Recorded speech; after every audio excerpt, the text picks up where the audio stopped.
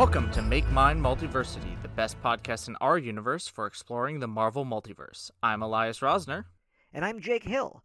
And this week we are discussing this month's book club book, the start of the original run of The Amazing Spider-Man. Excelsior. Now, I don't think Spider-Man needs much of an introduction.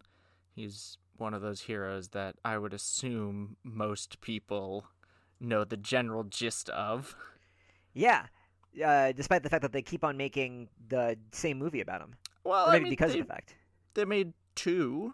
The third one wasn't the same origin. Yeah, I'll grant you that. We didn't see him cry over Uncle Ben. I was just being mean. There's all these rumors about they're going to put all three of the Spider-Mans together in the next one. I mean, I'd be down for that. I would rather hear their voices in Spider-Verse, but yeah, anyone could be in Spider-Verse at this point. They already made a perfect movie. Exactly.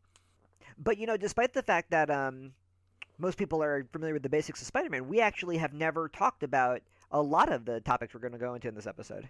This is true. We really haven't.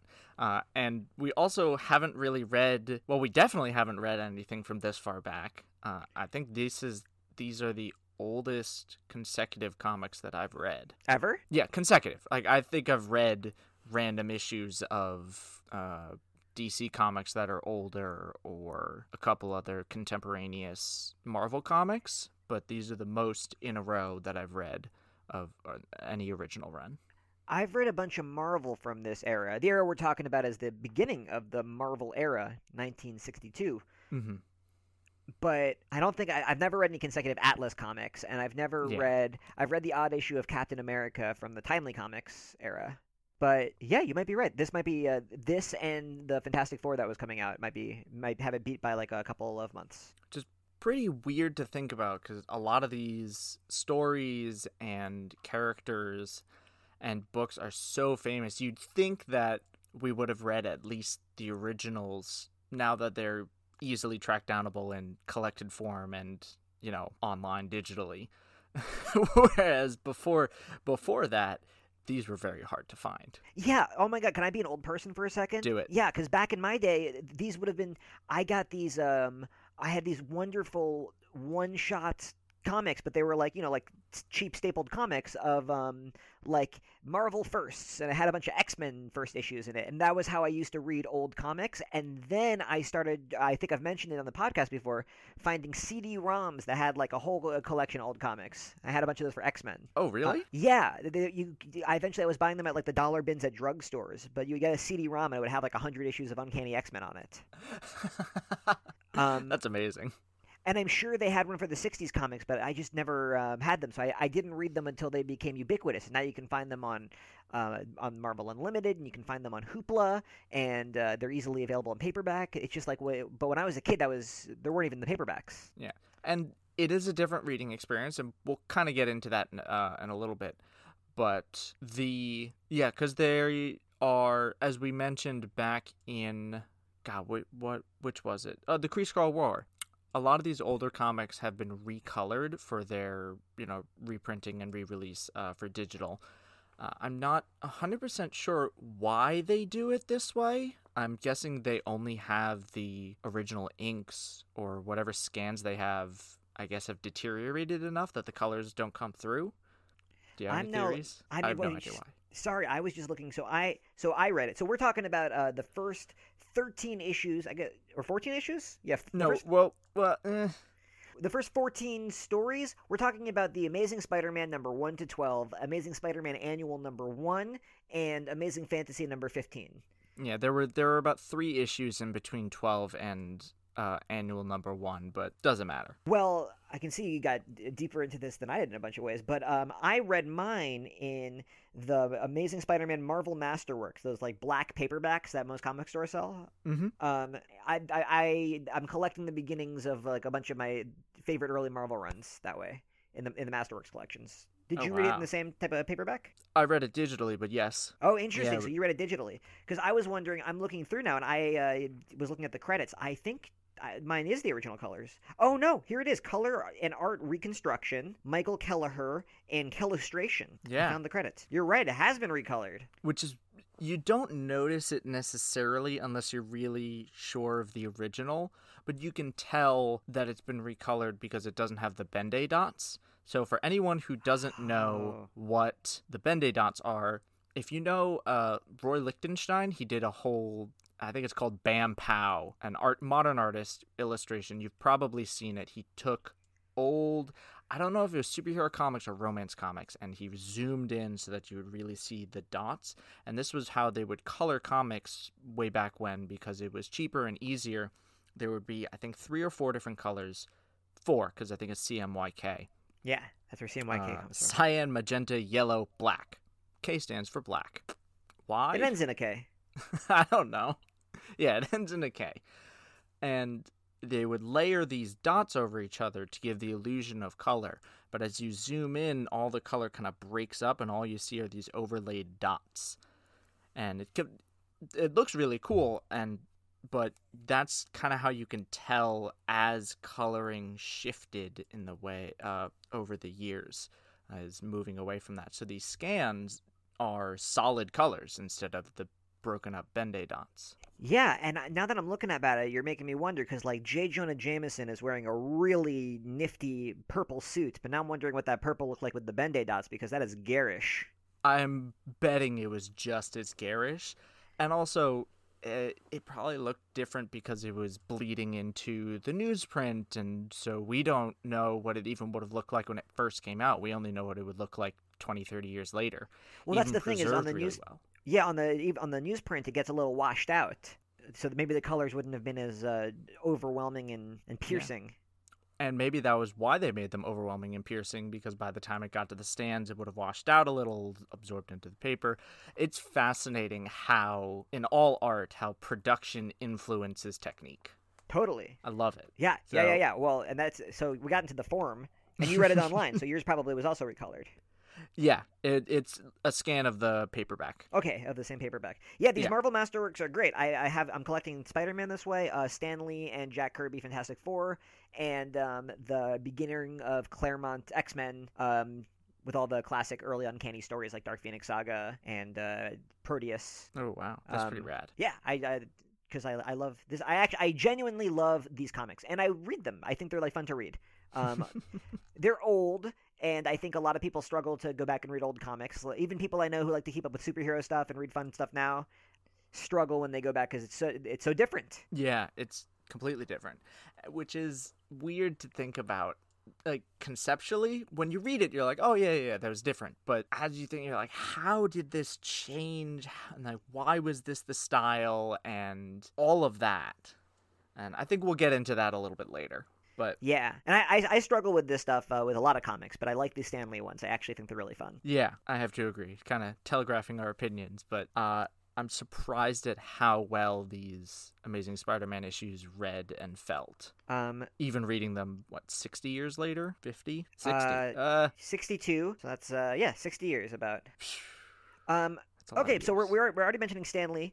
I bet we both like Stan Lee. Anyone who's listening to this podcast knows Stan Lee and knows probably a bunch about him, but I bet no one knows the same stuff because there's just like a lot to know, unless you're a Stan Lee biographist or something, which is a thing. I know people who have written biographies of Stan Lee. Yeah.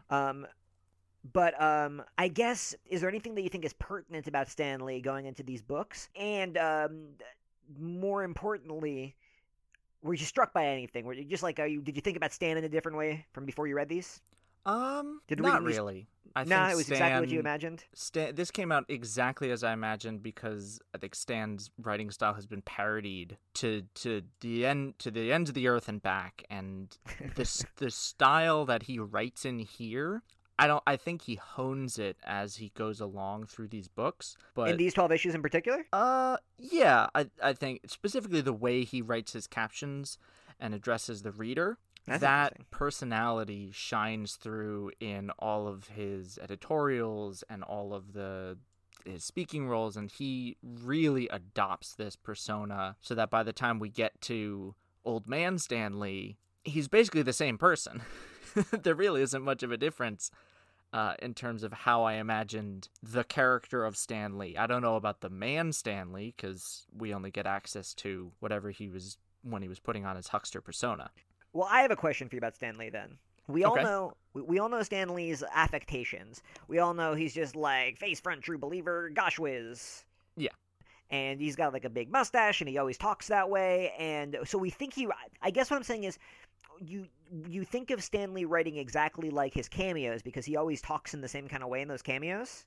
Yeah. But that's not exactly his writing style. So what do you, those are what are like the what are the quintessential, like what kind of stories is Stan Lee telling? What kind of storyteller is he? Mm. Yeah. Huh. Because that way Yeah, of yeah, talking yeah. isn't a storytelling style. It's I just like a get way. I get what you mean, because I was thinking of Stan Lee, because he inserts himself into these narratives. He is the narrator. He is the narrator character of these stories. At the beginning of Claremont X-Men, actually, Stan Lee walks onto the comic, and Cyclops is like, "Get out of here!" And then Stan Lee is just like, "Wow, they've come so far without us. We can let our kids go now." And Claremont just like wrote Stan Lee passing the book on, because it would have been weird because they have to take Stan Lee out of the book. He's kind of been a character up until this point because he's the narrator.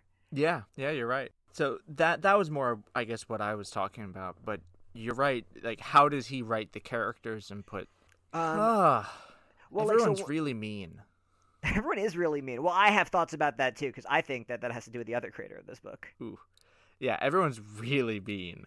But Stan Lee likes to give us access to characters, like their internal lives, not just their logic. Like, I think a lot of thought balloons, maybe not in this era, but whenever I encounter the thought balloon with other writers, it's a lot of process. Like, how am I going to do this? Why am I going to, like, what am I going to do and whatnot? But here, a lot of, whenever we get an internal thought, maybe except for the villains are always like, haha, I'm going to get Spider-Man by doing this. Ooh. I always found that the creators in this era who most often lean on thought balloons are ones who have a theater background. Mm. A lot of them wanted to write plays, especially in the '60s, and comics were going to be like a stepping stone on their way to becoming a famous playwright, and they wanted to be the next Arthur Miller. Huh. And I think when you're thinking of plays, you're thinking about like monologues and asides and things that you wouldn't necessarily do in movies or novels. Yeah. And thought balloons are such a visual representation of what that would be from a play to a comic page. Yeah, you're right. Because Claremont also has I know Claremont's 70s and we're talking 60s, but he's also got he's one of the last holdouts of thought balloons, actually, by the 90s, and he's got a theater background. And Stan Lee always said he wanted to write plays in the 60s when he was starting out, and a bunch of other guys. Yeah, I believe it. I hadn't thought about it that way. There was more I found striking about Stan Lee, but I actually, do you want to talk for a second about Steve Ditko?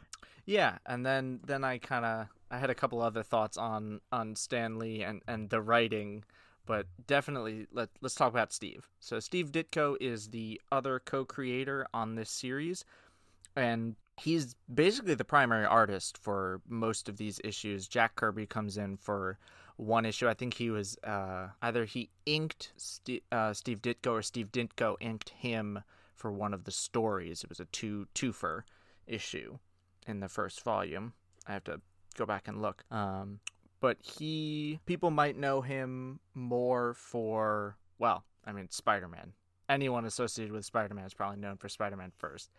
But I know him primarily as a creator of a lot of the Charlton characters, specifically The Question, who influenced Rorschach in Watchmen, which is, yeah, I would say timely. I mean, these issues are great, and Steve Ditko's, Yeah. but arguably, The Question is his best comic. Best is such a loaded word because about all the other stuff I want to say about Steve Ditko, but the best executed, it's like the truest to his vision. Why do you say that? With The Question? Yeah, why do you say that? Because I think it's the one that if you read this Spider-Man till the end of Ditko's involvement, his politics are really coming through onto the page, which changes once the Ditko leaves the book, and those politics heavily influence The Question. Yeah. So his politics, he is a big believer in objectivism. Are you an Ayn Rand objectivist, philosophy. if that's the case? Hmm? Are you an objectivist if you're a believer in objectivism? Yes. And that's I believe that is true. sorry, I cut you off. You were saying that it was the someone who believes in Ayn Rand's philosophy. Ayn Rand. That was the extent of what I know about it. I don't really understand the philosophy other than I think it boils down to people suck. You can only believe in yourself. Yeah, I'm sure if we're not really gonna well represent the view on this show because I don't think either of us are objectivists. I also think nor are we philosophers. Man, you put me on the spot. I'd be like, I'm a philosopher. I studied philosophy undergrad. I don't know if that makes me a philosopher. Maybe I would be embarrassed if it. Yeah, I'd be embarrassed if it did. I don't want that as a title. But I could do the short snarky version of objectivism is Ayn Rand was somebody who read Nietzsche and was just like, what if this was cooler? And Steve Ditko read Ayn Rand and was just like, what if there was spider wrestlers? So I guess objectivism is just trying to make Nietzsche the coolest. But there's a bad history of trying to make Nietzsche cool because there's a bunch of Nazis you could say the same thing about. Yeah. And if I remember my timeline correctly, Nietzsche was not well by the time Nazism was on the rise. So he personally didn't have much to do with it. I know people who think he wouldn't have liked it, and I also don't think he would have liked Spider-Man. I have no idea. The extent of my knowledge of philosophy and philosophers ends with the names and the names of their books and a vague idea of what their main points were. Well, I guess then just really quickly, the Ayn Rand thing that I'm seeing everywhere is every couple of issues, or once an issue about, you have a side where Peter Parker gets this insane murder grin on his face. And he's just if only you knew, Flash Thompson, if only you knew I could rip your arms and legs off. I have to hide my power for now, but one day we'll I was wondering where those came from. I'm like... I was like, is this on Stan? Is this on Steve? Why is Peter just like, I hate you, Flash, and I will do everything in my power to make your life miserable if I could. And then he goes back to thinking, and he's like, why did I think that? That's so mean. That's horrible. I can't do that. There's not a lot of, the sourcing in this era is pretty tough, right? Because it's not like they were, filming everything. Yeah. We know stories that people told years later, and there are people who have researched this, and I've read Marvel: The Untold Story, which is a great book. The official story of how most of these Marvel comics were made using the Marvel method is the writer, in this case Stan, would come up with a plot, a vague idea, lay it out, maybe have some more directions, and give it to the artist. The artist would draw the entire thing, send it back to Stan, who would... or maybe send it to the letterer who would add balloons, and then Stan would fill in the words. But notably, if this is your first time being told about the Marvel method, the words are the last thing that's being added in. So the story is not the same as the words that the characters are saying. Yeah. Oftentimes the words are there merely to clarify the action and to establish some of the things that just couldn't be expressed through the art, at least not under the intense pressures of... publishing in the comics industry. Well, and I think this is the critical point for some people because writes the story is so vague. Does writes the story mean that Stan Lee is writing what happens in each page, in each panel, or is he just scribbling Spider-Man fights Electro on a napkin and just crumpling it up and throwing it on Ditko's desk as he passes by to go... what does Stan Lee do for fun? Drive fast cars? If the end of Spider-Man Annual #1 is to be believed, he wakes up at 2 a.m. to give Ditko a call and just be like, this is what happens in the issue. And Ditko goes, well, fuck. Yeah, that's how Stan would have you hear it. Anyway, just that's also why I think the objectivism could creep in because... Stan isn't writing a page-for-page script of this, so if Ditko writes this scene where Peter Parker gets this maniacal grin and Stan has to write dialogue from it, he's just like, what's supposed to be happening here, Steve? And then Steve is just like, this is where Peter's really mad because he can't murder Flash yet. That's my theory, anyway. I don't really have any other good theories. I think... especially because with Fantastic Four, you could tell that Jack Kirby wrote a lot of that because when you read later Jack Kirby Fourth World comics, you see the writing similarity, and it's not like Stan Lee's writing style. Yeah. And those asides always struck me as very weird and also very different to our current understanding of Spider-Man. Yeah. But it also really clarifies a lot about J. Michael Straczynski's bullet points portrayal of Spider-Man. Yeah. Because reading this, I'm like, oh yeah, I can totally see how Peter would just be just the worst in that timeline without Uncle Ben. Well, and how what it looks like when Peter Parker goes wrong is Steve Ditko.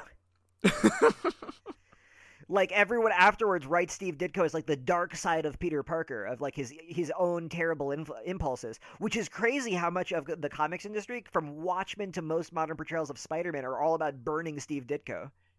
Yeah, kind It's of. like, what a legacy this guy has. And I'm Yeah. not even being sarcastic. It's like, that's incredible. That your politics were so anathema to everyone you ever worked with that the entire medium and genre is like focused on disproving your points. Yeah, I mean, like with hi, I'm your resident DC expert on our Marvel podcast.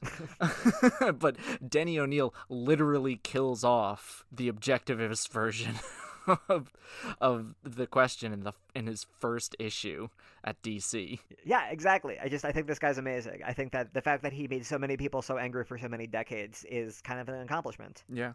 And his art is still his art. It's really clean and I love it. Ditko?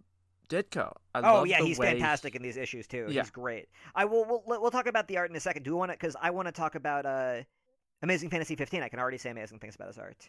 Okay, let's go with that. So, But there's some stuff. Yeah, please. I was gonna say a quick primer on Amazing Fantasy number 15. Give me a primer. I got this story from the beginning of the paperback. Stan's basically like, Amazing Fantasy number 15 was gonna be canceled, so I said, fuck it, let's put in Spider-Man, because everyone told him no, this thing won't sell, and he's like, oh, it's canceled anyway, who cares? And then I think so it's really big. funny that he's just like now you're just like, obviously Spider-Man's obviously a great idea. We've lived with Spider-Man for so many years. But when he says it, you're just like, I guess most people don't like spiders. I never thought of that. Spiders are gross. Yeah. I guess he doesn't think spiders are gross. Well, he was right. So joke's on us. Yeah. But people do hate spiders. Yeah, but I love Spider-Man so much. I never even. I'm like, yeah, he doesn't look like a spider. He just shoots cool webs. That's cool. That's cool. Yeah. And then you've got takes that make him gross spider guy. J. Michael Straczynski being one of them. He's like, what if we gave Spider-Man 6 arms? Yeah, which is gross. But okay, so spiders are gross, but Amazing Fantasy 15 is floundering, and Stanley's just like, I can do anything.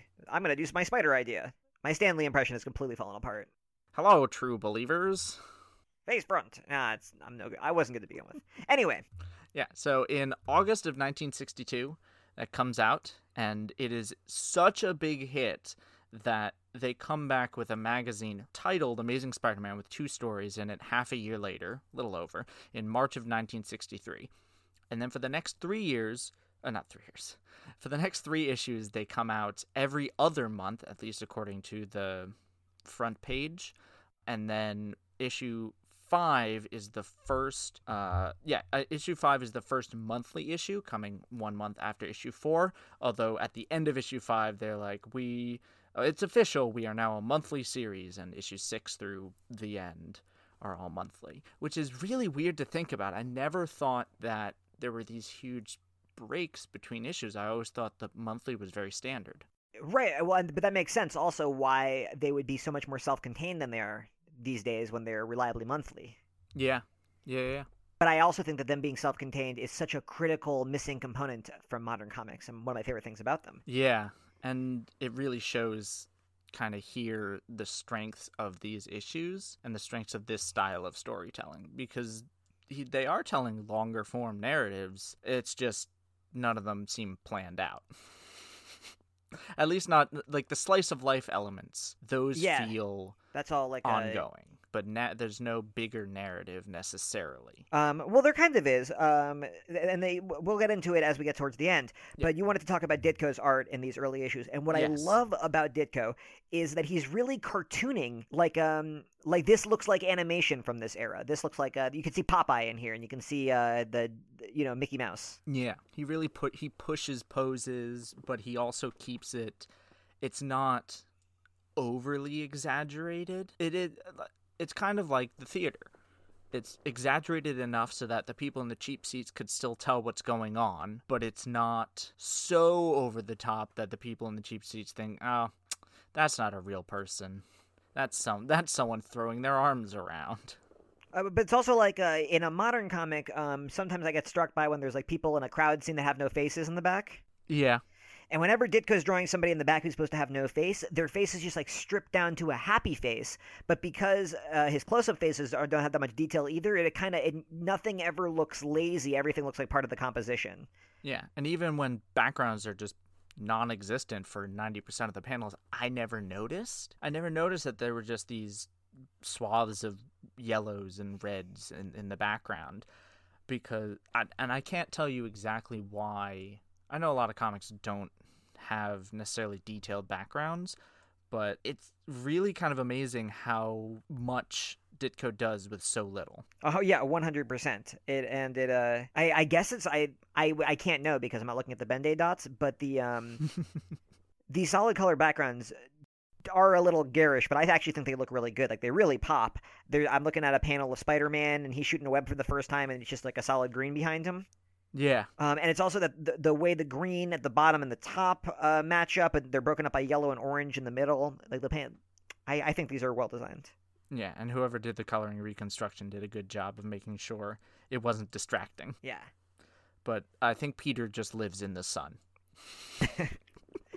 Yeah, he is posing on the sun there. There's something else. Oh, I want to talk about the panel grids.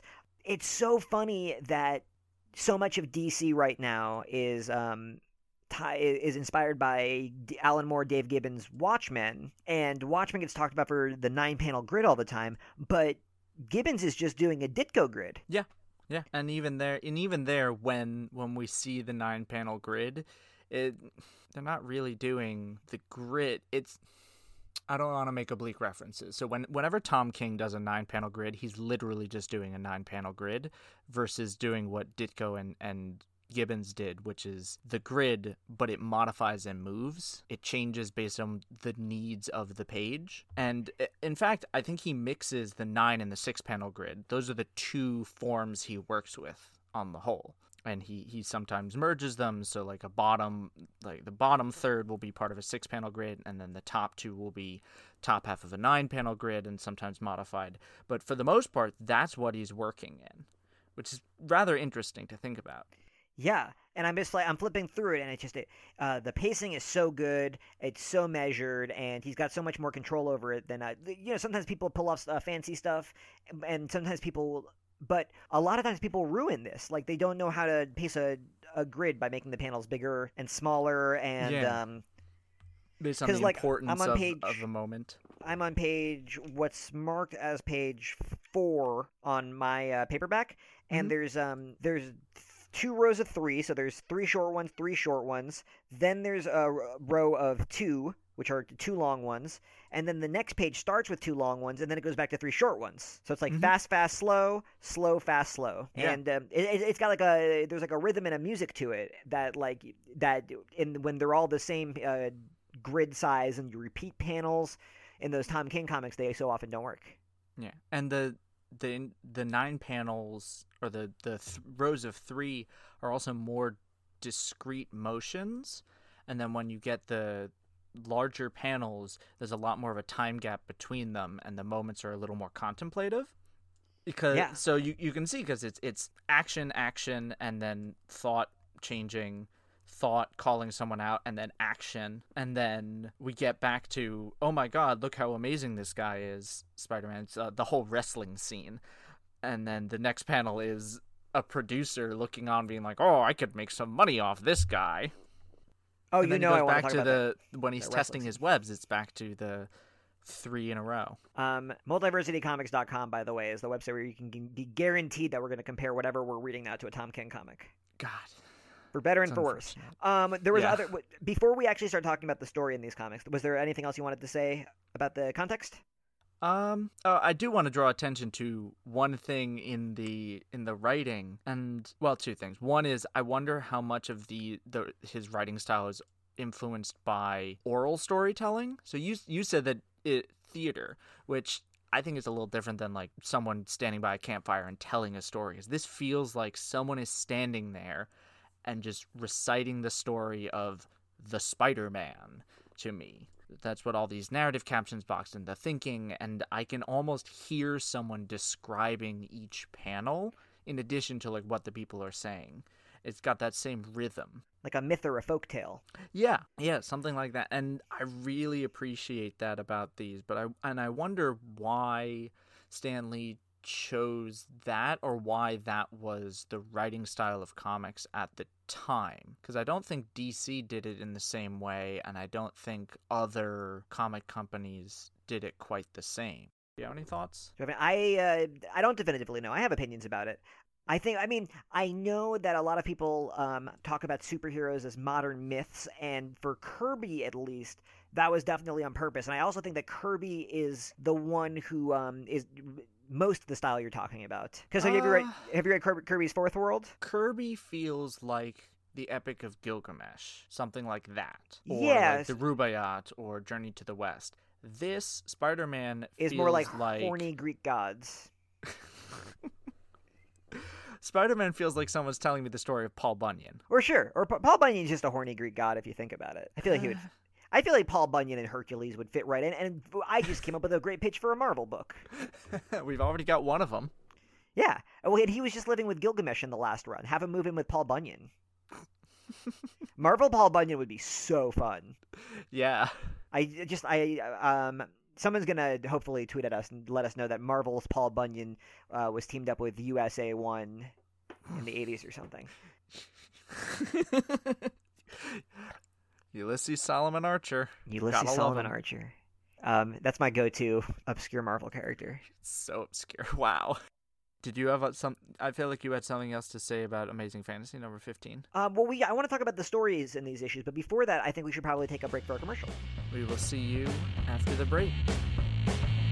Hello, we're the hosts of the Multiversity Manga Club podcast. I'm Emily. I'm Zach. And I'm Walter. Each month, we pick a manga to read and discuss among ourselves. Past books include Monster, A Silent Voice, and Pokemon Adventures. We also look back on the past month's installments of Weekly Shonen Jump, discussing the highs and lows from the Viz Anthology.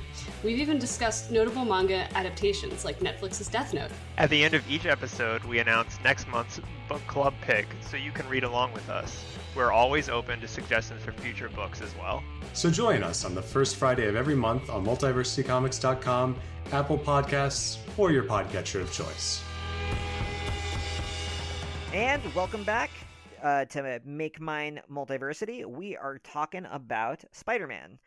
So we should start with the first issue with Amazing Fantasy number 15. Yeah, Amazing Fantasy number 15. It's 10 pages long? No, 11 pages long. Very short story, very short intro, and as we talked about in previous episodes, this shortness is kind of interesting considering how impactful this particular origin really is, and like how Bendis was so influenced by it. He's like, I need to split this into 6 issues to really give it the attention it deserves. And I do understand that. I think there are aspects of this where I'm like, if we spent more time with characters and with Spider-Man, it would be more impactful. But as an origin, this is really solid, and it's really engaging and interesting, and Lee and Ditko just worked so well together on this. Yeah, well, and it's like a mission statement for all the Marvel books that come afterwards. Yeah. It's and it's so funny because Lee and Ditko, every single one of their books together is about like a really arrogant guy who learns the value of humility. Yeah, which describes both of them. Peter is kind of arrogant, which you don't think about when you think about Peter nowadays. But even though he is the nerd, he's kind of before he becomes Spider-Man, he's a little I don't know what the word for it is. He's very self-important. He thinks he's the smartest, and he's better than everybody. And he's not. I feel like Tobey Maguire was kind of a sniveling nerd, was how he played it. He was just like a nice guy who was timid and too nervous to talk to anybody. And Peter Parker in these issues isn't like that at all. Peter Parker will walk right up to a girl and ask her out, and then they'll be like, "Ew, I don't want to go out with puny Parker." And then he's just like, "Oh, you'll see." That's kind of the cycle. That whole panel at the end of page 2, I was like, Pete, you okay? This reads very differently now. Very, very scary now. Yeah, where he says, someday I'll show them, and he's sobbing. Someday they'll be sorry. Sorry they laughed at me. And he's not even like sobbing, he just looks angry. Yeah, he looks angry. But that's such a theme with him. That's really kind of what he goes back to in these issues all the time. Yeah, which I think I like that. I really like how he doesn't start as Mr. Paragon perfect. Like Captain America is supposed to be, the reason why he's chosen is because of his heart. But Spider-Man, it's a freak accident, and he almost does become, the worst version of himself. Whenever people say, oh, superheroes aren't realistic, and then we get like Garth Ennis's The Boys, where all the superheroes are garbage people. Spider-Man could have been that, and that's kind of the point of the story, is that he got this power, and because of who he was, he's like, you know what? I can use this to get rich. Okay, so now I have to share with you my experience of this from when I was a kid till now, about this aspect of the story that you're describing. Yeah. When I was a kid, I was like, okay, you get spider powers, you want to get rich. That makes sense to me, but so you wrestle? What is that? I didn't understand it at all. But I got into pro wrestling about a year ago, a little over a year ago now. The first wrestling event, if you're a wrestling fan listening to this, that I watched live when it happened was WrestleMania 35. So that's very recently. And now when I'm reading this, I'm like, oh, obviously if I got spider powers, the first thing I would do is become a pro wrestler. So I think that the how much sense that plan makes in your head is only related to how into pro wrestling you are right now. I disagree. Would you become a pro wrestler if you got spider powers? No, but this is also 1962. And in 1962, wrestling was different because specifically this isn't pro wrestling. It's those can you survive 3 minutes with the champ type deals. And those strongmen circus aspects, I think, were more... They were more of a thing back then. No, they still do that kind of stuff today. I mean, it's all fixed but today. I mean, in terms of ubiquity and people going to them for that purpose versus going for the purpose of, being a mass or being a persona, fighting another persona, and you root for one persona. Although I guess here you're rooting for a big, strong guy to beat up others, try to protect their champion. Crusher Hogan is the hometown champ, and he's going to beat up all these pretenders, and then here comes the Spider-Man, who's creepy and spider-themed, and obviously Crusher's going to beat up a spider, and then he breaks with kayfabe, and he beats up Crusher Hogan.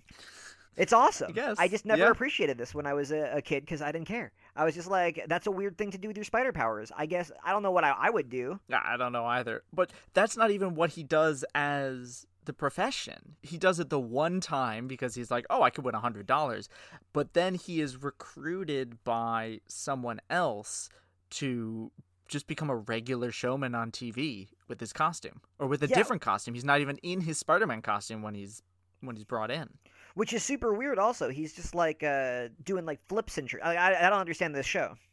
Yeah, and it's over the course of days. It says in the days that follow, he wins the Showbiz Award. He plays to a packed house. He's slated to get a new TV show. He's apparently this huge celebrity, and then no one remembers him after this, which I guess, cycle of fame. But in a few days, he did all this. It's page 9.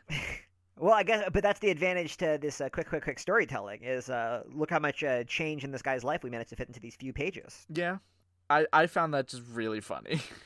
One thing that struck me in the pages to follow is the scene with Uncle Ben getting shot by the burglar. Mm-hmm.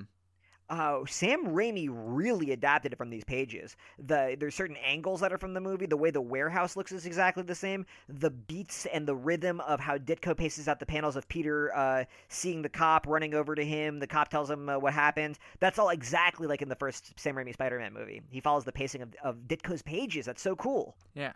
Obviously, he changed a few things to make sure it, fit. I think he did the wrestling thing continuously. That was less and of a montage. that's where he sees the robber, not at the TV station.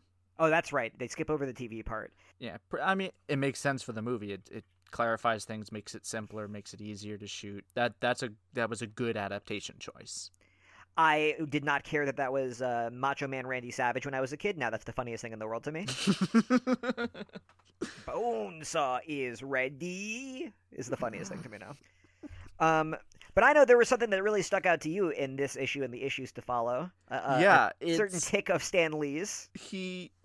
Does anyone else know when the word teenager entered the lexicon? Because Stan Lee seems to think it's a bullshit word, and so he goes teen hyphen ager. I don't know. I don't know if he's trying to be dismissive of the concept. I think teenager as a word would have come into common parlance in the 50s, from my understanding. Yeah, which is what confuses me. I don't know if that's just him, if that's how it was written out, because like Halloween used to have a hyphen in it. Yeah, maybe it's really hip. Apostrophes. Because how old is Stan Lee when he's writing these issues? He's not old. 20s, 30s. He's got to be like his 20s. Okay, No, I think he may have been in his late 30s at this point because he had been working elsewhere. Oh, you're right. Like this was a return, not a return, but this wasn't like the first venture. He was 40 when this came out. Yeah, there we go. Wow. I always thought Stan Lee was a young guy when he did these. I was mistaken. Well, if you look at the photo, he definitely looks so different. Right, well, we know what he looks like when he's 90. Yeah. Stan Lee.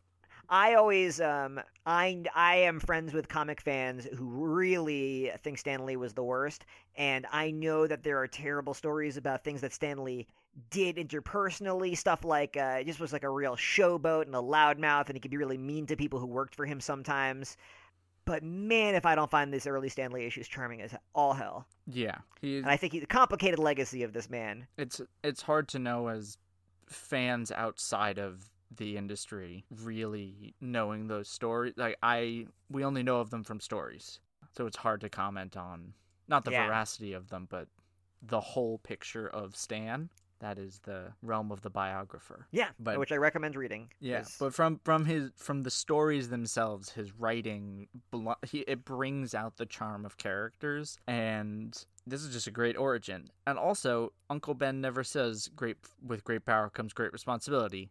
That's good old Stan. Yeah, Stan says it.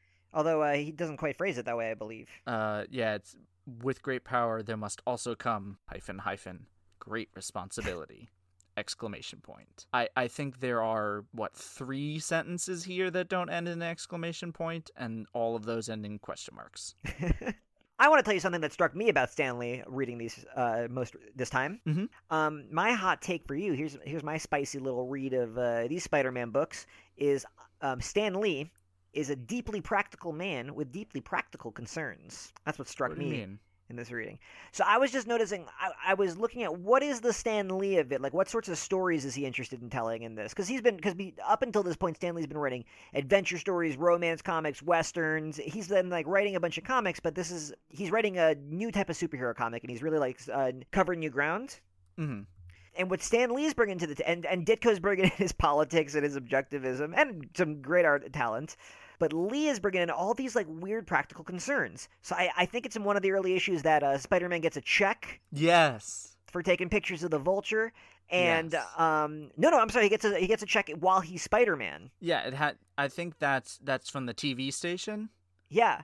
And he's just like, just make it out to Spider-Man. And then he can't open a bank account. And there's like a long sequence where Stan Lee is just like comically walking through how difficult it would be if you had a secret identity. Because he's just like, yeah, if you were a superhero, you couldn't have a bank account. Think of how tough that would be. And he's always, whenever someone gets superpowers, he's always explaining like, okay, so he's got these web shooters, or they could hold this much web fluid. And he's just like really interested, and it's expensive to make. Yeah. Stan Lee just has all these practical concerns, and that's like how he wants to tell the story. It's like the adventure stuff it feels really like slapdash, and he's like, and then there's some aliens or something. And I guess Spider-Man gets out of this by suddenly developing a new power, but he was in this position because he didn't calculate how much web fluid he would need. Right, exactly. It's all, whenever, like, you meet a new villain, which you do very frequently in this, there's always a moment where he explains the logistics of how their powers work. And in comic books, they're supposed to be show, don't tell, but he just, like, can't resist explaining, and he's like, all right, Doc Ock's arms can lift this much, and they're powered by nuclear fission, and that's why, right, he just, like, completely has to explain everything.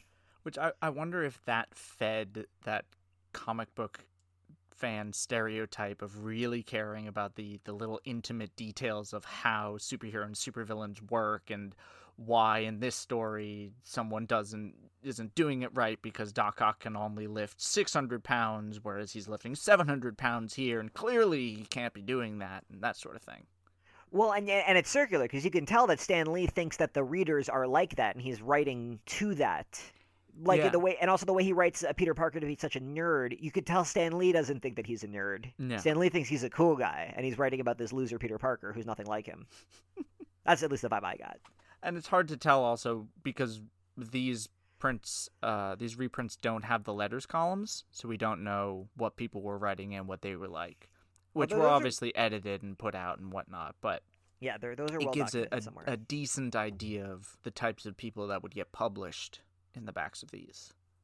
I'm just scrolling through some of these pages because they're so much fun to look at. Yeah, they're really. Yeah, these issues are fun. They're fun to look at. And all right, do you want to just like lightning round? We'll go through a couple of the early adventures he goes on. Yeah, let's do it. So the first issue is the one where Spidey has to save John Jameson from the rocket. Mhm. You're a Spidey fan. You know all about John Jameson, I feel like. Yeah, so John Jameson is J. Jonah Jameson's son. He's the golden boy. He showed up a lot in future issues, and he's very important to the 90s cartoon version of the Venom saga. And he's also a werewolf, but not yet. Oh, yes. I don't know when that happens, though. I know he marries She-Hulk while he's a werewolf. I did not know that. Oh, yeah. I Great stuff. recently have only encountered him with regards to Absolute Carnage, the event.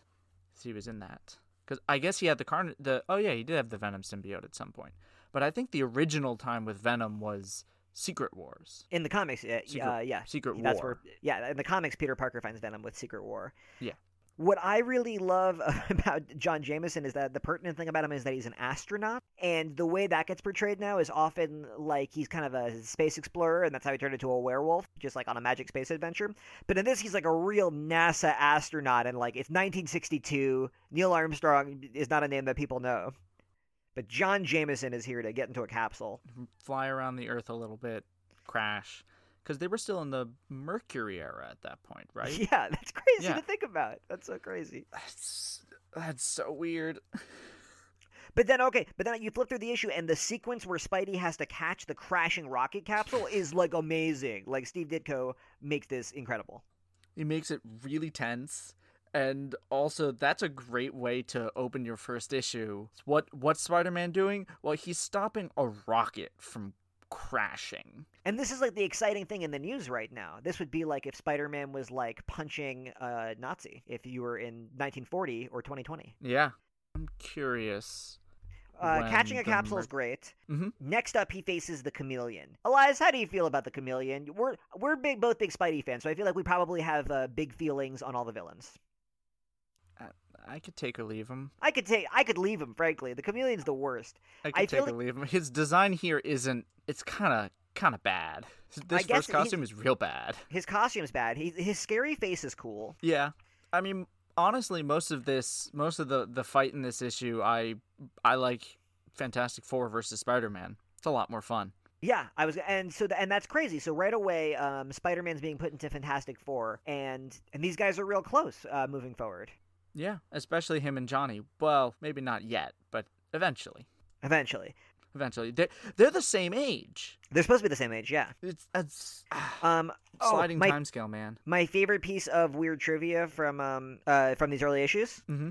in the Spider-Man versus the Chameleon story. In the very first panel, Stan Lee narrates, but we know him as Peter Palmer. Mm-hmm. So my favorite part of this is that, as legend has it, everyone always says, and I think this is apocryphal, I don't know, but Stan Lee made it his own thing where he was just like, oh yeah, and I was so bad at remembering names, I would just always make them alliterative. Bruce Banner, Scott Summers, bam! And you're just like, that's foolproof. Unless you call him Peter Palmer. And then Stan's like, oh, I just played myself. I could believe it. I could believe that. I wonder how that happened, because it's the second story in the issue too. Yeah, I have no idea. I guess they're really putting these things out fast and furious. Yeah, I mean, if you hear some of the stories of just working conditions, they were not very good for anyone. Yeah, but so what's funny about this this Chameleon issue is that the Chameleon is now Spidey's first villain, and he sucks. He's the worst villain. And it's like weird that that's his lasting legacy, is just that he was first. Because the exciting things that happen in this story are him catching the rocket is really exciting, and him fighting and running away from the Fantastic Four is really exciting. But everything with Chameleon is like, oh, and his first villain is here, and he's very forgettable. Yeah, he can dress up as other people. He can put on a mask. And which is crazy to me because of where this is all going. Because the later villains are amazing. Yeah. Although I do want to say he has a booking agent in this first issue. That's who writes him to check the Spider-Man, is the booking agent. And then it's never mentioned again. Bendis has fun with that in Ultimate Spider-Man. Oh, well, now I need to read that. I don't wanna. Kingpin buys the rights to Spider-Man and then starts profiting off of Spider-Man merch. Oh my god. Really good evil plan. Bendis Ultimate Spider-Man is really good. Oh my god. Okay, next villain. Next villain is Vulture. He's a good design. He looks great. Yeah. He looks great. He's kinda silly. What's amazing about his design is not only obviously he's got the furry collar is very memorable, and the fact that he's got big green feathers and he's in like a little muscle suit. But what's amazing to me is his face is, from his first appearance to now, his face is always drawn the same. It's so distinctive. Yeah. And because of the way they designed the face, he actually looks like a vulture with the bald head and kind of gaunt face. The pointy nose. Yeah, big beak-like nose, no jaw. Yeah, it's a good design. And even though the fight is it's all right, but also it kind of shows off the aerial nature of New York City. Like, well, there are all these tall buildings. If you've got flying, you're pretty set. So I want to tell you, I don't much care for the Vulture normally. I think he's like one of the less formidable Spidey villains. Yeah, but back in the era of robbing things. Yeah, just like as a kid or as an adult, if I'm reading a Spidey comic and Vulture shows up, I'm just like, oh, what's he gonna do? Just like rob from a helicopter until Spider-Man can get him? That sounds kind of annoying. It's not like I don't know what a good Vulture plan looks like. Yeah, well, dropping Spider-Man into a tank of water. But in this, I really this is like a cool fight. He drops Spidey into the tank of water, and then Spidey's got to escape from the water tower. Like, this is it's real zippy and dynamic. It's a good use of his powers, and it's also a good, establishment of, Mr. Scraping and Scrambling by. He's still early on, so he's learning. He made a mistake, which was not having enough web fluid, and now he's correcting that mistake. Right, exactly. And it's Vulture ends up being a really good foil for Spider-Man, and the flying is really exciting in this. And it's just a shame that Vulture never developed to have like more of a gimmick or like a Vulture type crime or a signature thing. I mean, so there are some Vulture stories that I like, but I always found that his motivation wasn't that in the 90s when I was a kid reading this. He had cancer and he wanted to get enough money to cure cancer, and I was just like, this just doesn't seem like a good plan to cure cancer. I never believed his motivation. You could be curing cancer with this, but instead you were cloning dinosaurs. Yeah, he should have attacked Sauron and made Sauron to cure cancer. That's a Vulture story I would have loved. Vulture versus Sauron. Why hasn't this ever happened? But I mean, the best part of Vulture is it gets Peter an entire year's worth of rent. I mean, he's a very picturesque man. I understand how that picture would go for a lot. But Peter could pay in Forest Hills an entire year's worth of rent. Also, Aunt May is still renting. New York, man, it's brutal. Yeah. In 1962, that's you think about it and you're like, oh wow. That would never happen today. Next up, we have the Terrible Tinkerer in issue number 3 now. I think that's an apt description. I'm not going to try to keep track of the numbers because I'm gonna mess them up and embarrass myself. Yeah, I can keep track. That was issue number 3. The Tinker, you say you're not a fan? I mean, he's fine. He's got one of those chins. He's got one of those chins, and the aliens have one of those heads. And the second one of those is a butt. Their heads look like butts. Yep, butt chin, butt head. The reason I like the Tinkerer, he's not usually, if you like, most of the time when the Tinkerer shows up as the main villain in something, that wouldn't excite me. But he's one of those characters who answers a comic book question. In this case, where do all the crazy villains go to get their stuff? And the answer is the Tinkerer builds it for him. That's his job. He's the mad scientist that he sells weapons to villains. Yeah, I mean, that's not really what he does here, though. Here he's just a human face for aliens. Well, the aliens hired him. It's a very sci-fi pulp plot. Right, and this is the other thing where I was talking about how... So all the fun in this issue is from the Peter Parker stuff. The aliens are like, whatever. I mean, it's great. There's like aliens hiding out in a warehouse and Peter Parker's got to throw them around. Yeah, but otherwise it's all right. Yeah, but it doesn't... Oh, my favorite sequence is when there's the cutaway of the web shooters, and Peter has to explain how his gadgets work. Oh yeah, I really like that. Like, the issue is still great. And these issues are all really good examples of what you've brought up, which is clever uses of powers and gadgets to make the fights interesting. Like, you're watching to see how Peter will leverage what he's got to get out of every situation or to defeat the enemy, instead of just punch real good, think on the power of friendship, punch real good, kick real good, or suddenly develop a new power, which does happen more often than I would like, but superhero comics are about should be Yeah. about characters solving problems with superpowers, and that happens a lot in these issues in really delightful ways. yeah, I buy that a lot of the issue, a lot of the powers he develops can have, they're logical, they're fine. Sometimes I'm like, really? Come on, you just needed a way out. You couldn't think of one, Lee. But we'll get to that later. I'll point out a couple. But so the next issue introduces a character I think is like worth stopping to talk about a little bit, Mm-hmm. and that is Dr. Octopus, the only enemy ever to defeat Spider-Man, according to the title page. I was gonna say, I think not more than 3 issues later, we have someone else defeat Spider-Man. I'm just quoting Stan the Man. I didn't make those words up. Yeah. So the very first Marvel stuff I was consuming was probably the X-Men cartoon when I was like 5 years old. Mm-hmm. And that led me into the Spider-Man cartoon. And as a kid, I think I liked Spider-Man a little bit more than the X-Men. And then when I was a teenager, I liked the X-Men a little bit more than Spider-Man. Mm-hmm. But I watched a bunch of that Spider-Man cartoon. And from that cartoon, I always thought Doc Ock was lame. Really? Yeah, I always thought that Doc Ock he's just like a schlubby old professor. He's got octopus arms, and when he fights Spider-Man, he just like blocks with his arms a bunch, and then he throws stuff around with his arms. And his plan, and he was always just like robbing banks to do like I guess I never bought his motivation either when I was a kid. Now Doc Ock is like my favorite villain. He's one of my top 5. Wow, that's quite a change. I loved it. Well, a lot of it has to do with Superior Spider-Man, which is a Doc Ock story. Fair. But I guess there's something about villainy in this era in the 1960s. How pompous he always is, and how certain, and how he's always brought down by his own sins. Like, he's always too prideful or greedy, and that always is his downfall. Mm-hmm. Yeah. Yeah, and he's stylish. His haircut is so bad, but he's so well cartooned. His face kind of looks like he was hit with a shovel. Yeah, it looks like a shovel you hit with another shovel. But I actually really like how when he first starts out, he's not actually he's not the person, he's not evil villain with big arms. He's a little bit pompous, but what we get of him is basically just saying he's just very smart. He's like, I can make radiation better. Like, he doesn't have that megalomaniacal aspect to him until after he is, in traditional Marvel method, bathed in radiation.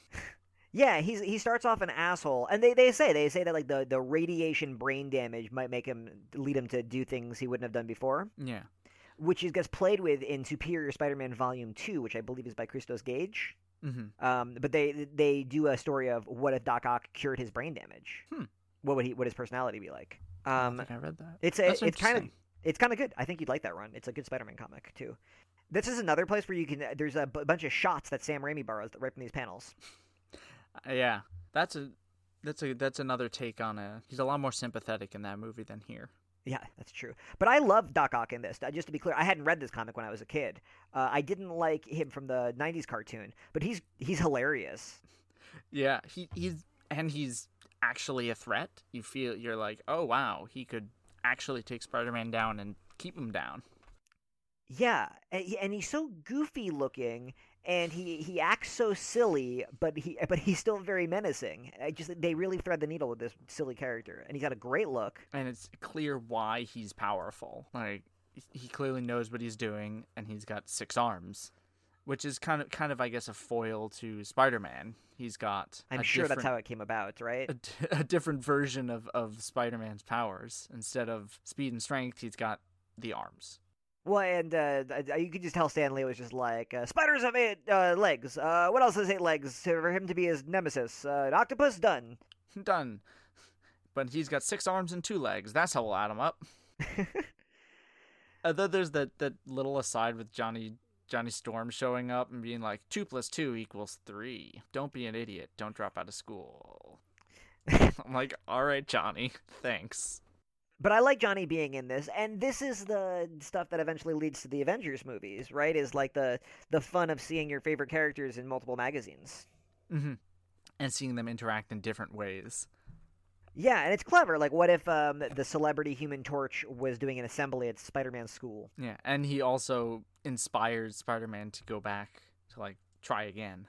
Yeah, which actually affects the plot, and it connects Johnny to this important moment in Spider-Man's career when he first faces Doc Ock. Because you can tell from these early issues that Doc Ock is supposed to be Spidey's arch nemesis. Like, they're going to be together forever. Yeah, at that point, Lee and Ditko were probably going to try to push him and be like, he's the big bad that'll keep returning if people like him enough. Yeah, and I never bought Doc Ock for that, again, until I was much older. I come around hard on Doc Ock. I really love him.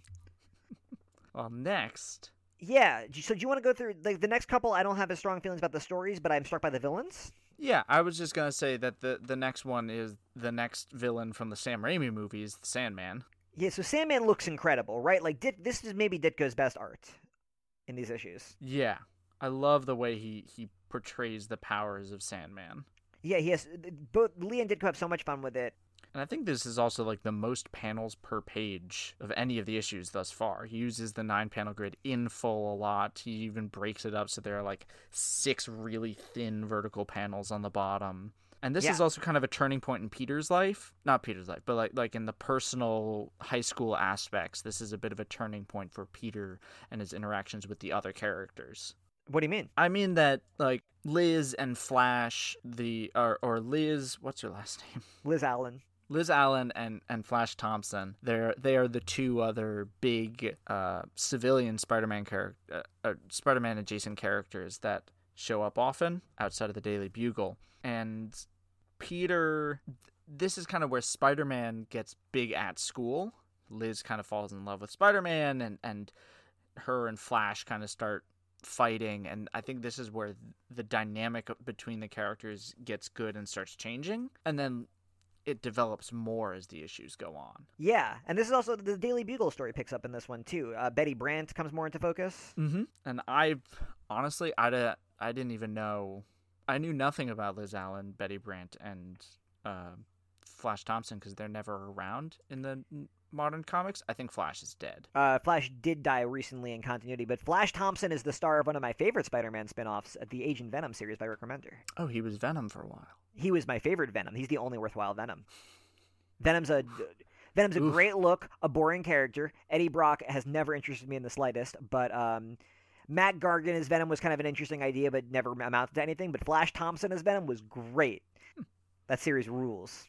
Was it Flash in the Sam Raimi movie? No, it's Eddie. It's Eddie. It's as played by Topher Grace. Okay, but yeah. So those are characters I'm really glad to see the supporting cast. I enjoy seeing just random characters get developed and increase. And I also had no idea that like Spider-Man had so many people that he was either going after or were going after him. Well, that's kind of like issues. Archie, which would have been going on for a little while at this point because Archie starts in the 50s. Yeah. And they do a really good job with the 2 big names everyone that talks about are Gwen Stacy and Mary Jane. But no one talks about Betty Brant. No one talks about Liz Allen. I love Betty Brant and Liz Allen. Liz Allen gets a really fun arc in Dan Slott's Spider-Man where she becomes like a chemical mogul.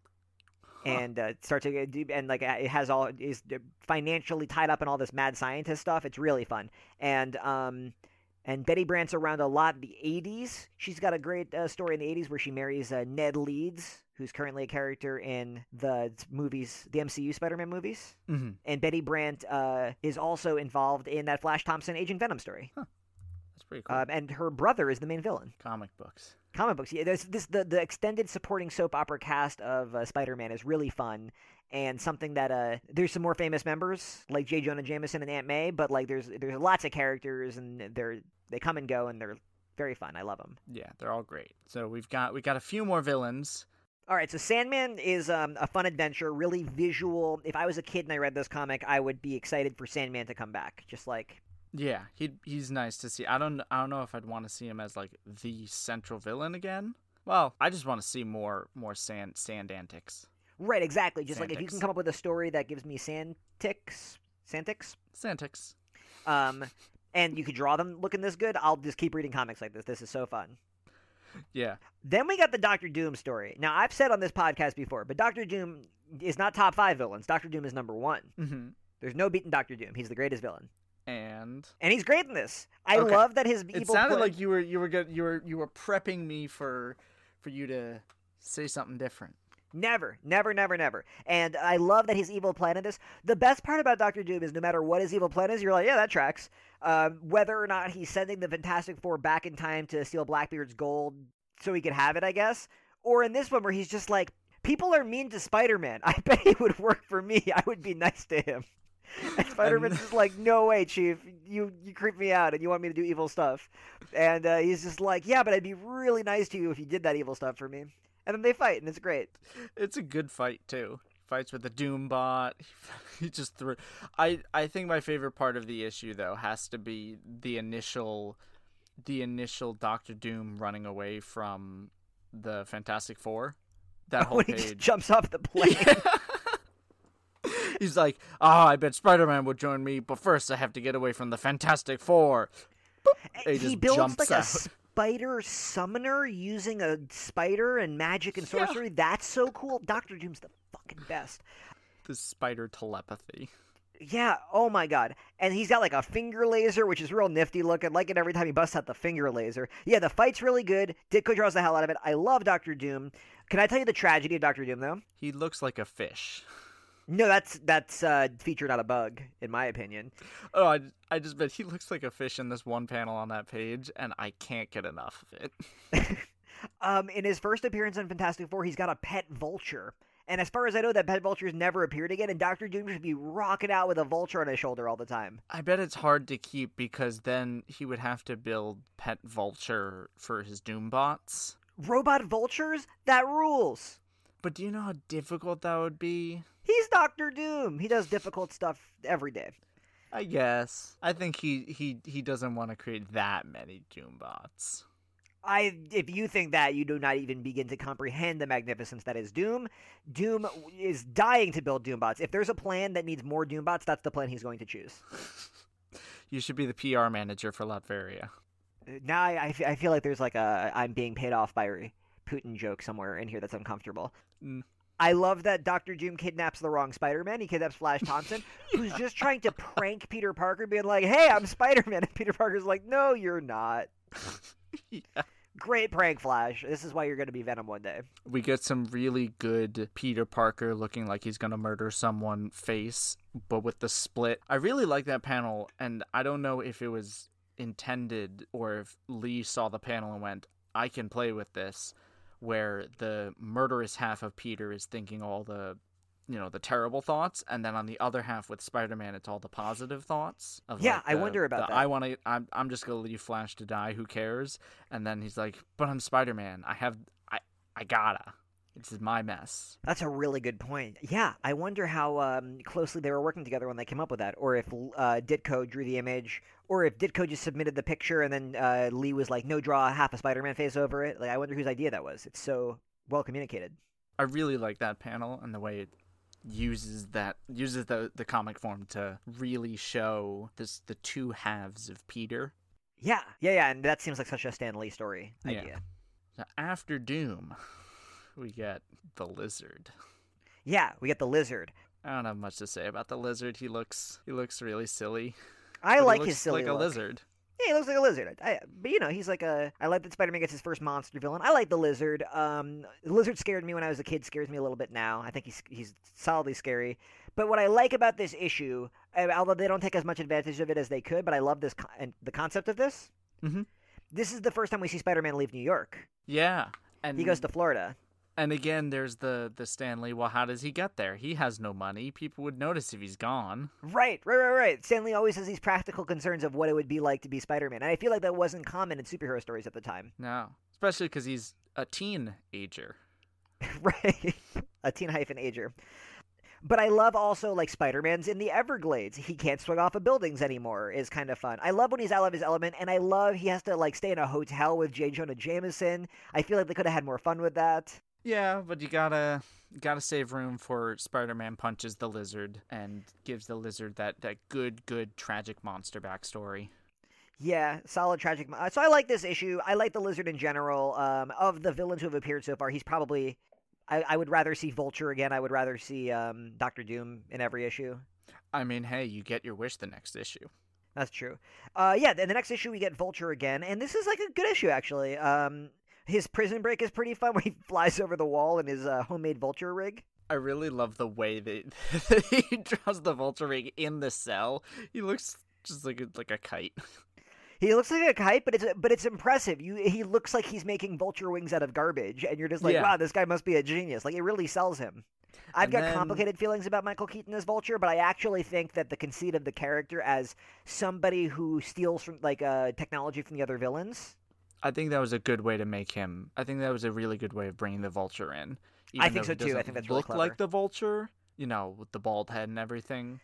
Yeah, it's hard for me to be mad at that movie because I think that's really clever. And Michael Keaton's just Michael Keaton. Oh my God, you're going to start... I have a whole rant about this. Michael Keaton's an amazing actor, but I think it's very gauche to appear in a movie called Birdman saying, oh, I'm so sad that I'm a Birdman. And then he stars in a movie where he literally plays a Birdman and they give him like millions of dollars. That's pretty gauche, Michael Keaton.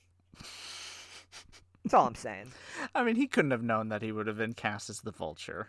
I'm saying once you've played a Birdman about how sad he is to be a Birdman, you're not allowed to play a Birdman anymore. Well, he wasn't sad that he's a Birdman in Birdman. He's sad that he's only known as being the Birdman and can't do anything else. So then his next big flex is he's just like, you know what? Now I'm going to play a Birdman in one of these stupid movies about Birdmen. And then he made the stupid Birdman really cool. Yeah, I'm just saying, Michael Keaton's a complicated man. I think that's a pretty big balls on you, Mr. Keaton. Pretty big check, too. Pretty big check. Exactly.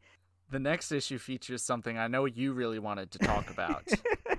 Yeah, the Living We've Brain. got issue number 8, C, Spider-Man versus the Living Brain. Okay, so the reason I just love to stop and talk about the Living Brain is my main takeaway from these early issues of Spider-Man, and the thing that I really wish modern comics writers would look back to these issues for inspiration from, is sure, Vulture comes back, Doc Ock comes back, we do repeat villains, but the idea is every issue, there's a new villain, you're trying something, and if you liked writing them, you can think of good ideas, you bring them back again. Yeah. And in modern comics, obviously, there's a long legacy to a lot of these characters, so you often repeat villains. But I can't stand when you're reading a comic where the conflict almost doesn't matter. I feel like you get this a lot in Punisher and Black Widow comics, where just like she's a spy, so she's fighting a bunch of guys wearing suits, and they're trying to steal a briefcase from a train with the nuclear codes. And it's like it's supposed to be a character piece about Black Widow. But I'm like, this is a comic book. Give me a wild idea. Give me the Chameleon or the Vulture, Doc Ock, Sandman, the Lizard, Doctor Doom, the Living Brain. The Living Brain. So the Living Brains thing is that he's a robot. And that's it. That's his whole deal. It's not even that he's sentient. It's not even that gender essentialism has taken over and we're calling the Living Brain he. No, it's just the Living Brain gets a short circuit and goes on a rampage. Yeah, it's just like a shitty old 60s robot out of control that Spider-Man has to stop. And this is like the first story where I'm just like, it's not a legendary villain. This is like kind of their first whiff, where they're like, I don't know, he fights the Living Brain. He's an out of control robot. Sure. And it's not a bad issue by any means, but like it's the first thing that if I was a kid reading this in the 60s, I wouldn't be like, oh, I hope Spidey fights the Living Brain again. Yeah, this definitely feels like a one-off villain that, I don't even think villain is the right word. I think conflict. Well, Spider-Man fights the Living Brain, read it. but the Living Brain isn't...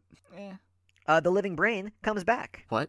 In Dan Slott's Superior Spider-Man, the Living Brain is his robot butler. Okay. And that's where the Living Brain ends up going. I'm just glad that... see? The circle is complete. It's perfect. The circle is complete.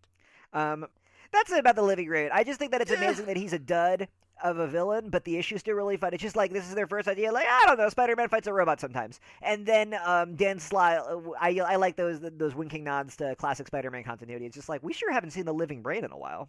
Yeah. I didn't like the backup story from this issue. even though The it was boxing match? Jack Kirby drawing, Steve Ditko inking. But Oh. it's Yeah. all right. The action's fine. The art's good. The writing's just, why is Spider-Man fighting the Human Torch? He's like really, really mean. Yeah. I don't know. It was not my favorite backup. No, I agree. I guess I like it just because the Kirby and the Ditko mixing happens so rarely. Yeah. And that's like the exciting thing to see. But yeah, it's a pretty lousy story. Yeah. And that's why, because it's part of another issue with the Living Brain, it's fine. It's Yeah. fine. Yeah, that's the first issue of this early run that's like not as phenomenal as the rest. But I kind of because I just like feel like that kind of makes it special in its own way of how silly and much of a disaster it is. It's actually a very traditional story for I think Stan for the era, because it's very pulpy, very pulp sci-fi. Yeah, totally. So, and then we get a next good issue. Yeah. Next issue, we get Electro. Now, I have strong feelings about Electro. Elias, what do you think of Electro? He's fine. He shoot things. His costume looks utterly ridiculous. Yeah, this is quite a tough design. With his electropaeus. He does have Electropaeus. He's fine. This is okay. So this isn't where Electro is going to develop from here, because he's pretty run of the mill in this. He shoots lightning. He's kind of like a thuggish jerk. Yeah, my favorite part is J. Jonah Jameson absolutely believing that Electro and Spider-Man are the same person, and then having to offer a retraction. I think, though, Electro, it's present here, but I think he gets a really clear gimmick as a villain that I really like as a villain gimmick. Mm-hmm. What is it? Which is Electro. He's like a utility worker. He's like he's not a scientist or an inventor, and he's not even really an electrician. He's like a technician, and he's not a very curious guy. He knows how to climb a fire pole. Mm-hmm. And I clearly I know a lot about it, so I shouldn't be talking down this job. But my point is, he's like an incurious man who, through an accident, is given forces over like a fundamental force of nature. He can control electromagnetism. That's like one of the 4 fundamental forces of the universe, and he like uses it to like kind of short out helicopters sometimes because he's kind of just like not a very curious person, and he doesn't want to study this tremendous power. That just sounds like a lot of work. Yeah. And I love that as an idea for a character, and I like it. So, when Electro shows up and he's just like, he always gets outsmarted because he's kind of an idiot with electrical powers. But he's so powerful. And that's why I think he sucks in the movie when he's played by Jamie Foxx, because once you make him a scientist and you just make him this like sweaty genius guy, you completely take away everything that makes Electro special, which is that he's kind of a schlub. He's like a lazy slob. He's a lazy slob, also from a working class background instead of a scientist background. Like his job is explicitly blue collar. Yeah, and I like the idea that if he wanted to, he could be like one of the most powerful villains in the Marvel universe. Yeah. But like he just doesn't care. He just wants to like make mischief. He's like, I want to get back at Jonah. Yeah, he always wants to get back at somebody. He's just like a petty bitch, and I like that. I love Electro, and I don't like it when you complicate him. So I love this story. So fun. A lot of these stories are both surprisingly simple and also fairly complex. Not like necessarily very complex, but enough. Complicated enough when you kind of start picking them apart in a way that's a lot of fun to move through. And then we get the Enforcers and the Big Man. Elias, how do you feel about the Enforcers? Elias, I love the Enforcers. They bored me. They're fine in this issue. You're right. Yeah. They are not. Their intro is not very engaging. You know what it is? I'm going to make this posit. I think they're ruined by the Big Man. The Big Man sucks. Oh yeah, the Big Man's hot garbo. Yeah, the Big Man's super boring. But the Enforcers are so good. Fancy Dan, Ox, and Montana. I do love the way they're introduced. That's a great sequence. Big Man, yeah, he's fine. He's another Black Mask ripoff. I just like. When's our Astonishing X? Is this after our Astonishing X-Men episode? Yeah. Astonishing X-Men was last time. Yes, scheduling what it is. So we had Joe on as a guest. Joe loves the Enforcers too, because Joe loves that one of them. There's Ox, and his thing is that he's really big. There's Montana, and his thing is that he's a cowboy. And there's Fancy Dan, and his thing is that he has a little mustache and he knows karate. And his power is knowing karate. No. Judo. Judo, sorry. His power is knowing judo. And that's his whole power, is that he knows judo.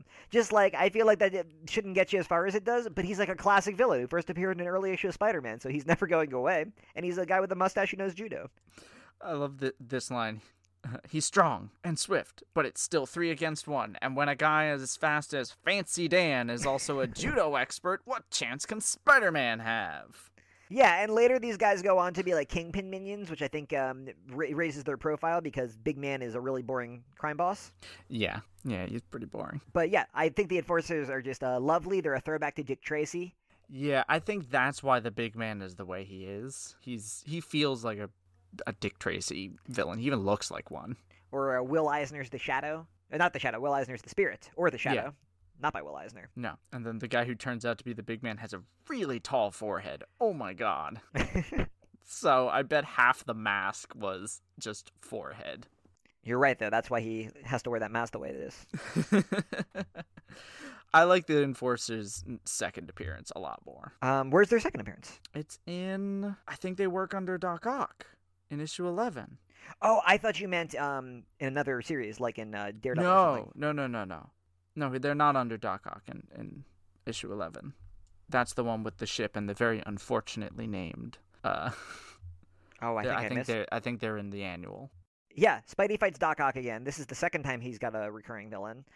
But you get the vibe that Doc Ock is supposed to be Spidey's ultimate foe. No, I'm wrong. It was issue 14 with Green Goblin, which we did not read for this. No, but you couldn't resist, huh? No, I couldn't resist. I also was reading in order in the trade, so. I jumped to the annual. There's a Doc Ock issue, and that's still a load of fun, I think. Yep. Oh, well, actually, there's technically 2 Doc Ock returns issues, but the second Doc Ock one really is focused on the introduction of our final villain, Kraven the Hunter. Is Kraven's? Kraven's introduced in issue 12. What issue is? No, oh, you're right. Kraven is introduced in issue 12. Yeah, but Doc Ock is in both 11 and 12. You're right. This is why I'm confused. Yeah. Up until this point, it's been 1 villain per issue, even when it's a returning villain. And now we got Doc Ock with 3 appearances and a new villain plus Doc Ock. I guess technically 11 and 12 are our first 2-parter. Yeah, although there's been kind of the running threads of all his personal business, but that's... Yeah, but that's ongoing soap opera stuff. Yeah. Wait, I'm looking for Kraven in these issues. I also read more than we were supposed to, but I think it's just Doc Ock goes to the zoo and frees a bunch of zoo animals. I thought Kraven was in issue 12. I thought so, too. No, you're right. But it's he just does Doc Ock... just free a bunch of zoo animals. Which is a real Kraven move. But no, it's Doc Ock by himself. So we'll have to talk about Kraven another time. Another time. Well, we will. We're going to talk about him because now we get to talk about Spider-Man Annual number 1, unless you've got stuff to say about Doc Ock's returns. No, let's go talk about the annual. Because the annual is really like a special comic occurrence. Yeah, so for those who don't know, an annual is often published on the 5th week of a month when, or at least now. For a long time, annuals were special occasions, or there wasn't really something codified, but definitely since the 90s, it's been more codified of long-running books often get annuals on the 5th of a month, because the 5th Wednesday of a month, because comics generally come out on Wednesdays thanks to Diamond Distributors, although DC has switched off that. Anyway, we're getting too in the weeds. They're special issues. They're often double length. They should be self-contained stories, but 9 times out of 10 nowadays, they're just continuations or completions of current arcs, which is... I don't like that, but... Yeah, I like it. Well, I like when the annuals are a special occurrence. And this one, it feels so special. That's why I wanted to end it with this. This one is like an incredible... I don't have to imagine. I was going to say, imagine if you were a kid. But just like imagine that you're a person who's reading this. You're having a really fun time with this adventure. And you want to see where it goes. And you don't know where Spider-Man's going. And then you get this amazing Sinister Six issue. This feels it really feels like a special treat. Yeah. This first annual. Right, even down to the presentation, not even accounting for how long it is or who shows up, just the physical presentation of the pages feels special. Yeah, well, so like right early on, you see Doc Ock psychically commands his arms to free him from jail, and Yeah, which feels a little bit like bullshit, but but I remember this happening in cartoons, and this image of his arms crawling across the floor and then him sliding into them like that. yeah. Just I like think that's burned into my brain. it's a good addition, but it does kind of feel like, oh, they just needed to give him something. And then the image of Spider-Man upside down and stealing Jonah's newspaper. I just like there's a bunch of images in this that are like burned into my brain from just like years of different Spider-Man media. It's very good, yeah. I love that you get the little Thor cameo to tell you to read Thor in his comic. This entire issue, as much as I love it, feels like an excuse to hawk every other Marvel book that was on the stands at the time, because we get all these cameos throughout, and usually the characters aren't doing anything of importance to the story, but I also really appreciate it because it makes the universe feel cohesive. It's like, well, why aren't these other heroes showing up? Well, this is why, or this is why they didn't think they needed to, or they do show up, but it's too late. So, and that's not really done nowadays, and because there's always that argument against comics of, well, it's New York, there's 70 million heroes, why aren't one of them helping when this big event goes down? Because do you ever go back and you read a comic from a couple years ago, and you're just like, wait, so was this when Daredevil was evil, or like, and you just like don't remember? Yeah. I like that this is just like letting you know where you are in the continuity, where everyone is, what their status quo is. Like, it's helpful to even for Spider-Man to peek them. Yeah. To help center you in like what's happening in the story, which wasn't their agenda here, but I think that's like a really useful purpose, and I kind of wish they still did something like that. And it can also get you really interested in the character, like seeing Doctor Strange walk by in, ectoplasm form. I'm like, I want to know what's up with this guy, so I might pick up Strange Tales. Yeah, and I would have been that kid. The Sinister Six shows up, and they are led by Dr. Octopus, and they are Electro, Mysterio, Vulture, Sandman, and Kraven the Hunter. And I just like, certainly the Sinister Six aren't the first supervillain team up, but I still like, you feel it, right? Like, you feel like, oh, we have a rogues gallery now. This is real. Yeah. It feels like an important event, an important development. And I'm fighting with my cat because my cat's trying to get to the mic. I think it really raises Spider-Man's profile because it makes him feel like he's in this universe of other interesting characters. Yeah. In this way that, like, the X-Men show up here. In the 60s, the X-Men couldn't have had 6 interesting villains on a team. They didn't have that many. The Fantastic Four, like, couldn't have because that's not the kinds of adventures they had. Yeah, but they show up and they're like, oh, that's Spider-Man. He can handle himself. I bet he's just goofing around. Oh, Ant-Man shows up. Iron Man shows up. Great. Everyone shows up for at least a panel. And then you get these full-page, huge images of Spider-Man fighting each of the villains. And each of these feels like a trading card. Yeah. Yeah, I think I had in my notes that this felt like each one kind of got their own. It made it feel important. Yeah, and they're all just as fantastic images too. Just like really putting on display the Spidey and the villain and their dynamic. Yeah, although I did write here when he's fighting Electro, I'm like, that's not how electricity works, Peter. When he's grounding himself, I'm like, I don't quite think that's how it works. That's certainly how grounding yourself works. Yeah, Stan Lee was not a science major. He was an artist. He's a science major. I mean, I guess I don't have much more to say about this. I just think what a culmination of these issues that you get a bunch of the villains teaming up, and what a fun, the energy hasn't. These are magic issues to me. Like, I think anyone could have a fun time and open them up if you appreciate it as a historical artifact. Yeah, and especially I think annual #1. You don't even need to know anything about these villains. Enough is done to show you who they are and how they work. Although I do love how Electro's just driving around in his costume in broad daylight. And J. Jonah Jameson looks out the window and is like, wait a minute, is that Betty Brant and Peter's aunt getting into a vehicle with Electro? Yeah, clearly he doesn't realize what that costume looks like, or he would wear something different. Clearly. But then Betty and... cat attack. But then Betty and Aunt May are treated as like guests in Doc Ock's home. He's like, let me bring you some tea and cookies while I send while I send all of these other villains after Peter. Fabulous stuff. And again, Ditko just like crushing it with you can tell that he was trying to make this special on his for his part too. Yeah. I don't really have much else to say about this issue either. Oh, but I do also like that in the back we get a breakdown of all of the villains thus far and a little page describing them and another splash page about them, which is really cool. And it really makes you feel like this is an ongoing universe. It's gonna last beyond the story. I'm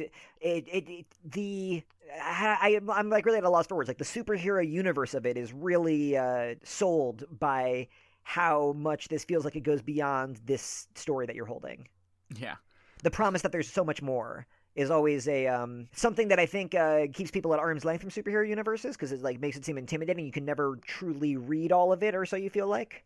Mm-hmm. And what counts and what doesn't count, but also the promise that you just read this story. This comic's only been going on for a year, but it already feels like it's been around forever.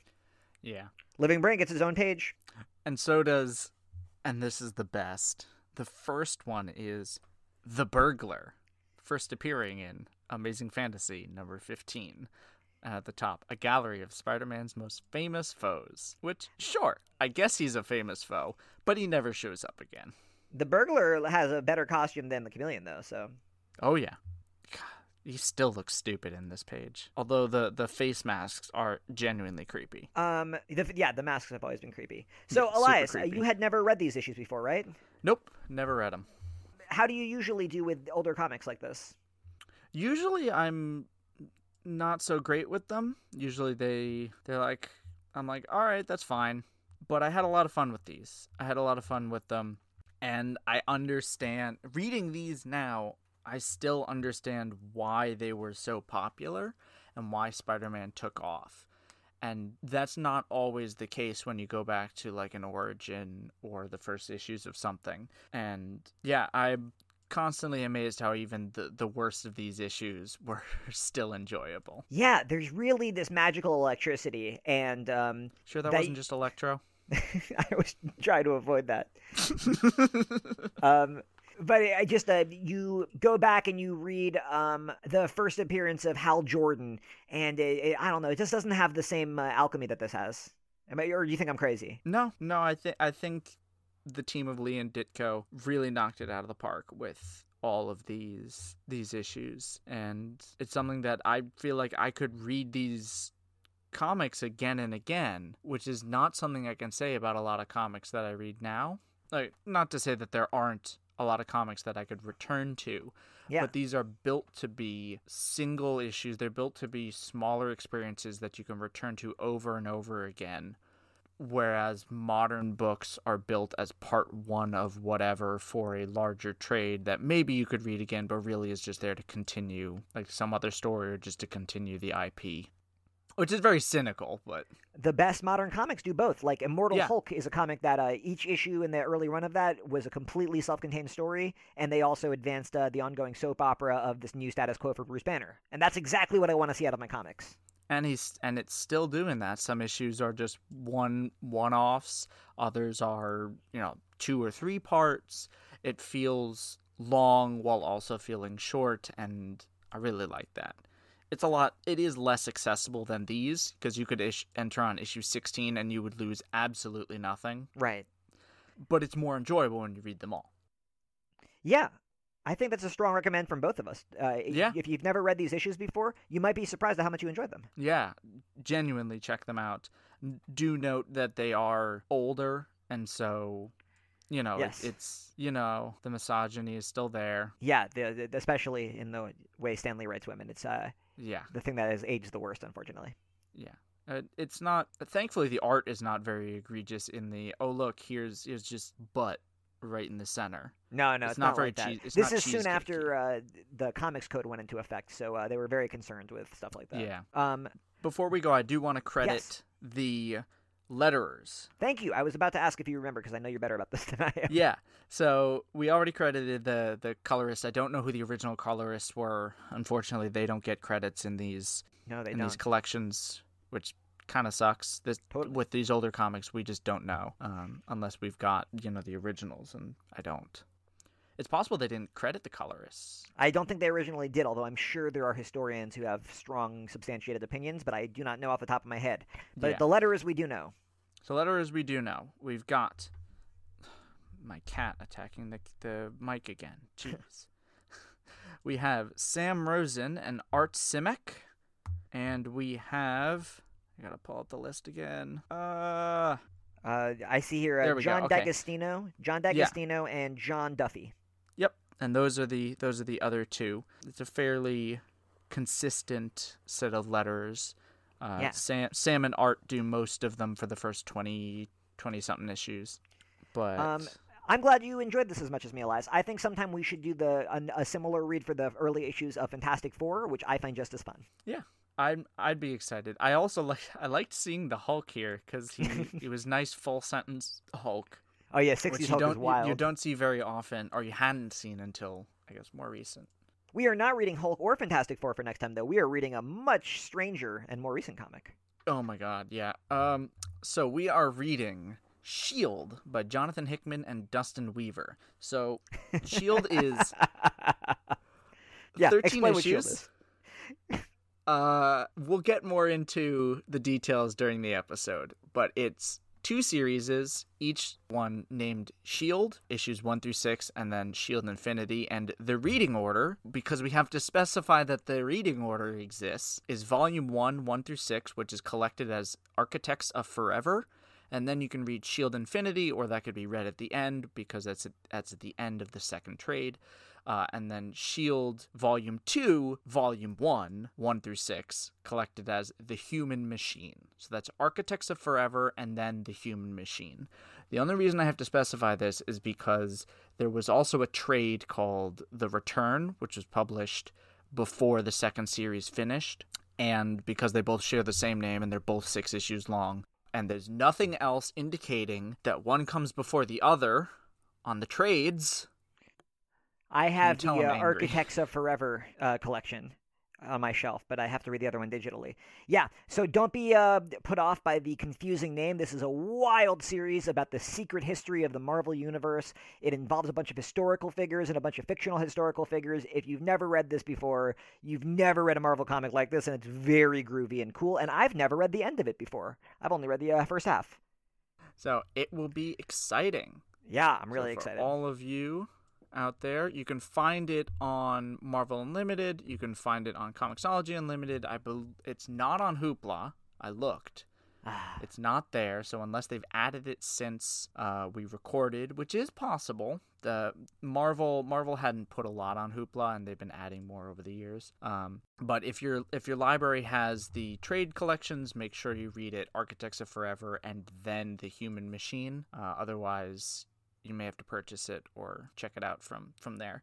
Or just listen to the episode without reading it. That's fine, too. You might be very, very lost because it's a Hickman comic, unlike Spidey, where we could just be like, here's a name you might recognize, and a ridiculous adventure. Instead of being like, here's Elektra, it's going to be like, so when Nostradamus was in that dungeon with Leonardo da Vinci and they fought the Sun Eater? Yeah. Get ready, it's going to be a fun time, and we might have a few special bits about it. But until then, Jake, where can people find you on the larger interwebs? If you want to see me on Twitter, which if you don't, I would understand, but I'm there, and you can find me at rambling_moose. Elias, I believe you're on the bad side as well. I am on the bad site. I am on Twitter at Quetzelish, QUETZELISH. The story behind that will be revealed in issue 372. See the secret origin of Elias's name. See why my cat continues to try to lick my computer's corners. See my writing at multiversity.com. You can see my writing at multiversitycomics.com as well. It's a pretty great website. You should check it out. And for next time, we will be reading S.H.I.E.L.D. by Jonathan Hickman and Dustin Weaver, and you won't be disappointed that you did. We'll see you there. See you there. Excelsior.